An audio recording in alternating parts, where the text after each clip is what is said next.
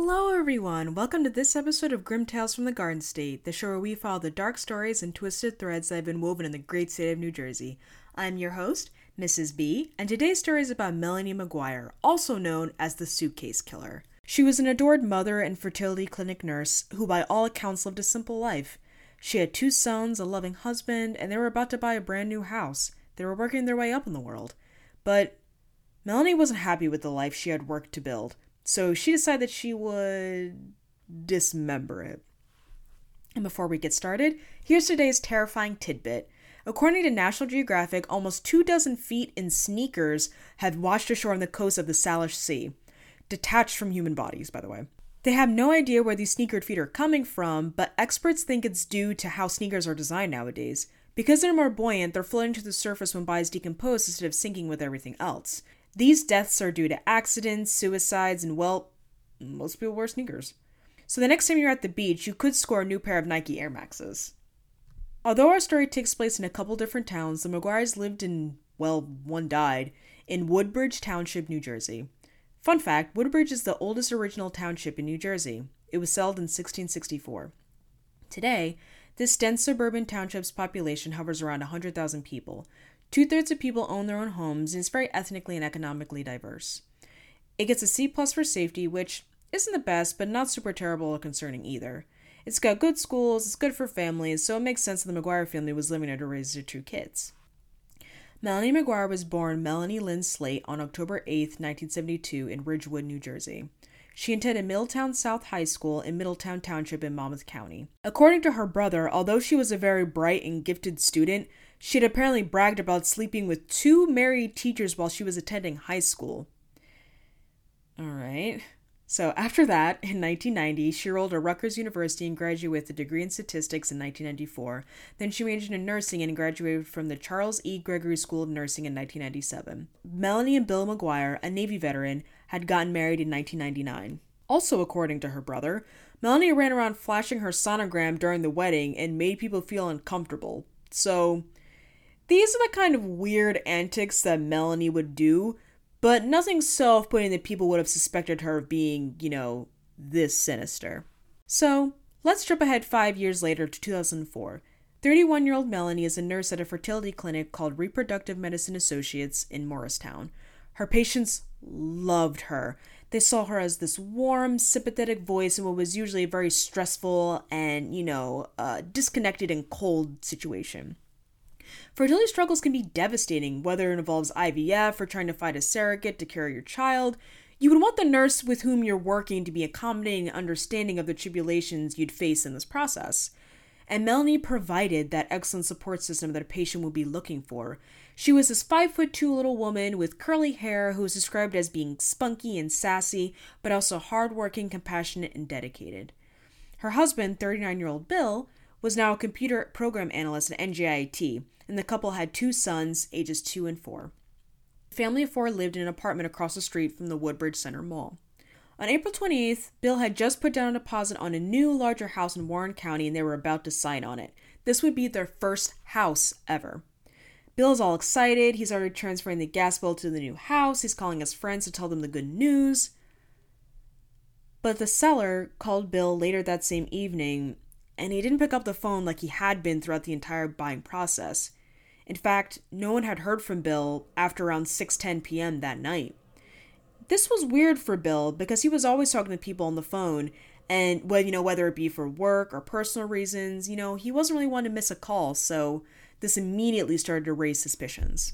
In a random turn of events, Melanie attempted to file for divorce the next day, April 29th, and file out a restraining order against Bill. She told her friends and family that Bill had been screaming at her and hitting her earlier that morning, stuffing a dryer sheet in her mouth, so some really brutal stuff. She had asserted that she had to lock herself with one of her kids, not sure what the other one was, in the bathroom to protect herself from his rage. She claimed she heard Bill, just digging and rummaging through drawers, and then he fled the premises, and she claimed she never saw him again.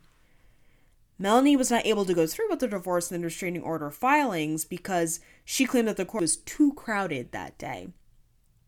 One of Melanie's co-workers testified that she, the co-worker, had discussed how expensive her own divorce was with Melanie in the months prior to Bill's disappearance. Later on that day of the 29th, Melanie took a self-care trip down to Atlantic City. It was suspicious AF that she tried to file for divorce the day that Bill was declared, a missing person. The next day, on the 30th, police find Bill's 2002 Nissan Maxima at the Flamingo Hotel in Atlantic City, as well as some surveillance footage that caught someone exiting the vehicle and just walking away. On May 5th, a fisherman near the Chesapeake Bay Bridge Tunnel in Virginia found a Kenneth Cole suitcase containing human remains.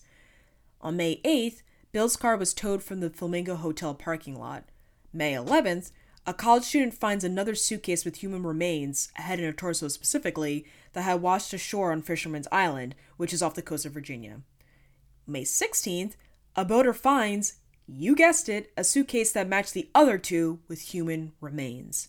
It was clear that these 3 suitcases were part of a set. 5 days later, a composite sketch was released by the Virginia Beach Police of the face of the man whose body parts were found. Conveniently, a woman named Susan Rice, who lived in Chesapeake, Virginia, identified the victim as Bill McGuire, an old friend of her husband's from the Navy. Let us all say our thank yous to our girl Susan Rice, because that identification would eventually help bring justice and closure to the McGuire family. But on that same day, Melanie signed papers seeking a divorce from Bill, and on May 25th, Melanie was finally able to officially file for divorce. This was all happening in very quick succession, from, when the crime was committed, to when each suitcase was found, to the composite sketch. This is all happening very, very fast. 4 months later, on September 15th, the Virginia police realized that this crime was out of their jurisdiction and had actually occurred in New Jersey, so they handed the case over to the New Jersey police. Fast forward to March 8th, 2005. It has now been 10 months since Bill's remains were discovered. Melanie gets a bug planted on her by the Middlesex County Police so they could spy on her phone conversations between her and her friends and family. 3 months later, on June 2nd, 2005, after Melanie had dropped her sons off at daycare in Metuchen and was on her way back to her home in Brick, she was arrested and charged with murdering and dismembering Bill McGuire. Her bail was set at $750,000. She posts bail and gets released. Not sure where she got $750,000, but apparently she had it like that. She pleads not guilty. Now we're in October, and a state grand jury indicted her on 4 counts, raising her bail to $2.1 million, which she somehow posted again. Then, baby girl got another indictment for writing letters that point to the idea that she was being framed for her husband's murder. The grand jury figured that this was her attempt at creating a red herring, so basically trying to get the police off her back. And although the police were pretty comfortable saying that Melanie committed the murder, they were also convinced that she had an accomplice, which, spoiler alert, they never found. Now we're at March 5th, 2007, so about 3 years after the murder, and Melanie's trial begins in New Brunswick. The prosecution had a lot against Melanie. Her affair is exposed. I think we all saw this one coming. It turns out her friends and family were the only people Melanie was confiding in. She was having an affair with a doctor she worked with at the fertility clinic, Dr. Bradley Miller, since at least 2002. They would sneak down to hotels, and Dr. Miller would sign in under a pseudonym so they could cover their tracks. Another piece of evidence was her Easy Pass. It showed that she had gone through a toll in Delaware 2 days after Bill's murder. Melanie knew this would appear on her Easy Pass account, so she fought with Easy Pass trying to get the charge removed. Some guy, who a lot of people think was her father, also tried to get the charge taken off her account. Melanie tried to explain it away, saying she was just shopping in Delaware for, their lack of sales tax. But who would go shopping in another state 2 days after their husband went missing? So that was already weird. The luggage that Bill's remains were in matched the set that Melanie had in her house, and the set was clearly missing the exact size of bags that his parts were found in. The plastic bags that his remains were in matched a roll of bags Melanie had in her home. She also Googled how to buy a gun and info about poison, sedative drugs, and murder. She also asked a friend how to buy a gun. So she buys a .38 caliber handgun over the bridge in Easton, PA, with wad cutter bullets 3 days prior to Bill's disappearance. Wad cutter bullets were an odd choice because they're usually used for people who are training how to shoot a gun. So something you'd probably use at like a gun or a firing range. So they're not really for self-defense or hunting or, anything like that. They're not very aerodynamic, but they're great for close range shooting. So she could have used this choice of bullet as a cover for why she was even buying a gun in the first place. And, you guessed it, this was the exact weapon and bullet type that Bill was murdered with. So matched with, that specific gun and the unusual bullet choice, a lot of things were pointing at Melanie, and the prosecution also asserted that she obtained the drugs that Bill was incapacitated with from her work at the clinic. The authorities concluded with this mountain of evidence that in the evening of April 28, 2004, after closing on the new house, Melanie allegedly drugged Bill and then shot him somewhere between April 28th and 29th. So during the trial, Bill is painted as this abusive, aggressive gambler who had debts to the mob in Atlantic City by the defense. They did this to plant a seed of doubt in the jury, like, hey, well, maybe because he was so behind on his payments to the mob, they just came and, had him sleep with the fishes. It's very basic to say someone got killed by the mob, especially when they can't even defend themselves because, they're dead. Bill was just a programmer and a dad. There was no evidence or testimony to support any of these claims. They were just trying to do anything to remove Melanie as the prime suspect, but there was just too much against her. You guys know the feeling when, you've just let something go too far and your anxiety is just getting higher and higher? Well, that's where Melanie was when they closed on the house in Warren County. She was regretting getting married to Bill, and she didn't want to feel like she was even deeper in a relationship that she just didn't want to be in. The judge said that Melanie had clearly planned the complex details of the murder over a significant period of time and geography. The cruelty of her premeditated malice had surpassed the act itself. So, on April 23, 2007, Melanie was found guilty and convicted of murder. On July 19th, the now 34-year-old was sentenced to life in prison. The judge also sentenced her to an additional consecutive 2.5-year term for perjury. Many people were shocked about the McGuire case, especially those that knew the couple. Melanie's patients at the fertility clinic were largely wealthy women from New York who really had trust in her. She was even referred to as the mother whisperer. Her patients felt confused and sad, but they all followed the case like hawks because they could have never suspected someone who was just so warm and kind to have really been so heartless in reality.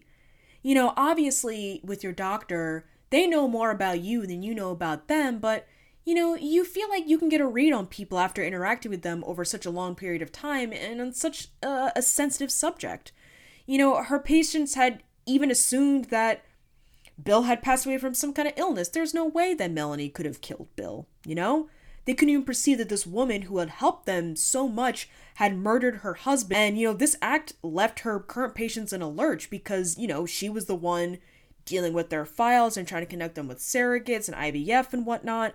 Who was going to pick up, their cases, their files? And, they wonder what would happen to them now that their nurse was on a leave of absence. This seemed like a woman who was all about family. How could she do this? And Bill's family testified in court about their love for their family member. His niece, Laura Lagos, said she couldn't remember her uncle by his infectious grin and the boyish mischief in his eyes anymore. She said, "I can see the pencil sketch rendered by the Virginia Police Department of a body that was pulled out of the water on 3 separate days. No name, no voice, just lifeless eyes set in a bloated, misshapen head." His sister pushed hard for his justice because she adored her little brother, and she's the one that took in the couple's 2 young sons. It's wild that Bill survived a war, but ended up being killed by his own wife, who was literally a nurse. I feel like in these first few episodes, there's been an unintentional theme of partners murdering each other, but I think that's like the most common type of murder. There's also a theme of people who seem like they should have had solid morals or like an ethical code because of their jobs or positions. But clearly, we know that we can't assume anyone is a good person by, any kind of role that they have, apparently. And I'm pretty sure you're most likely to be killed by someone you know, and who do you know better than your partner? So anyway, I hope you guys liked today's episode. Don't forget to rate, review, and follow this podcast, and I will see you next week on Grim Tales from the Garden State. Goodbye!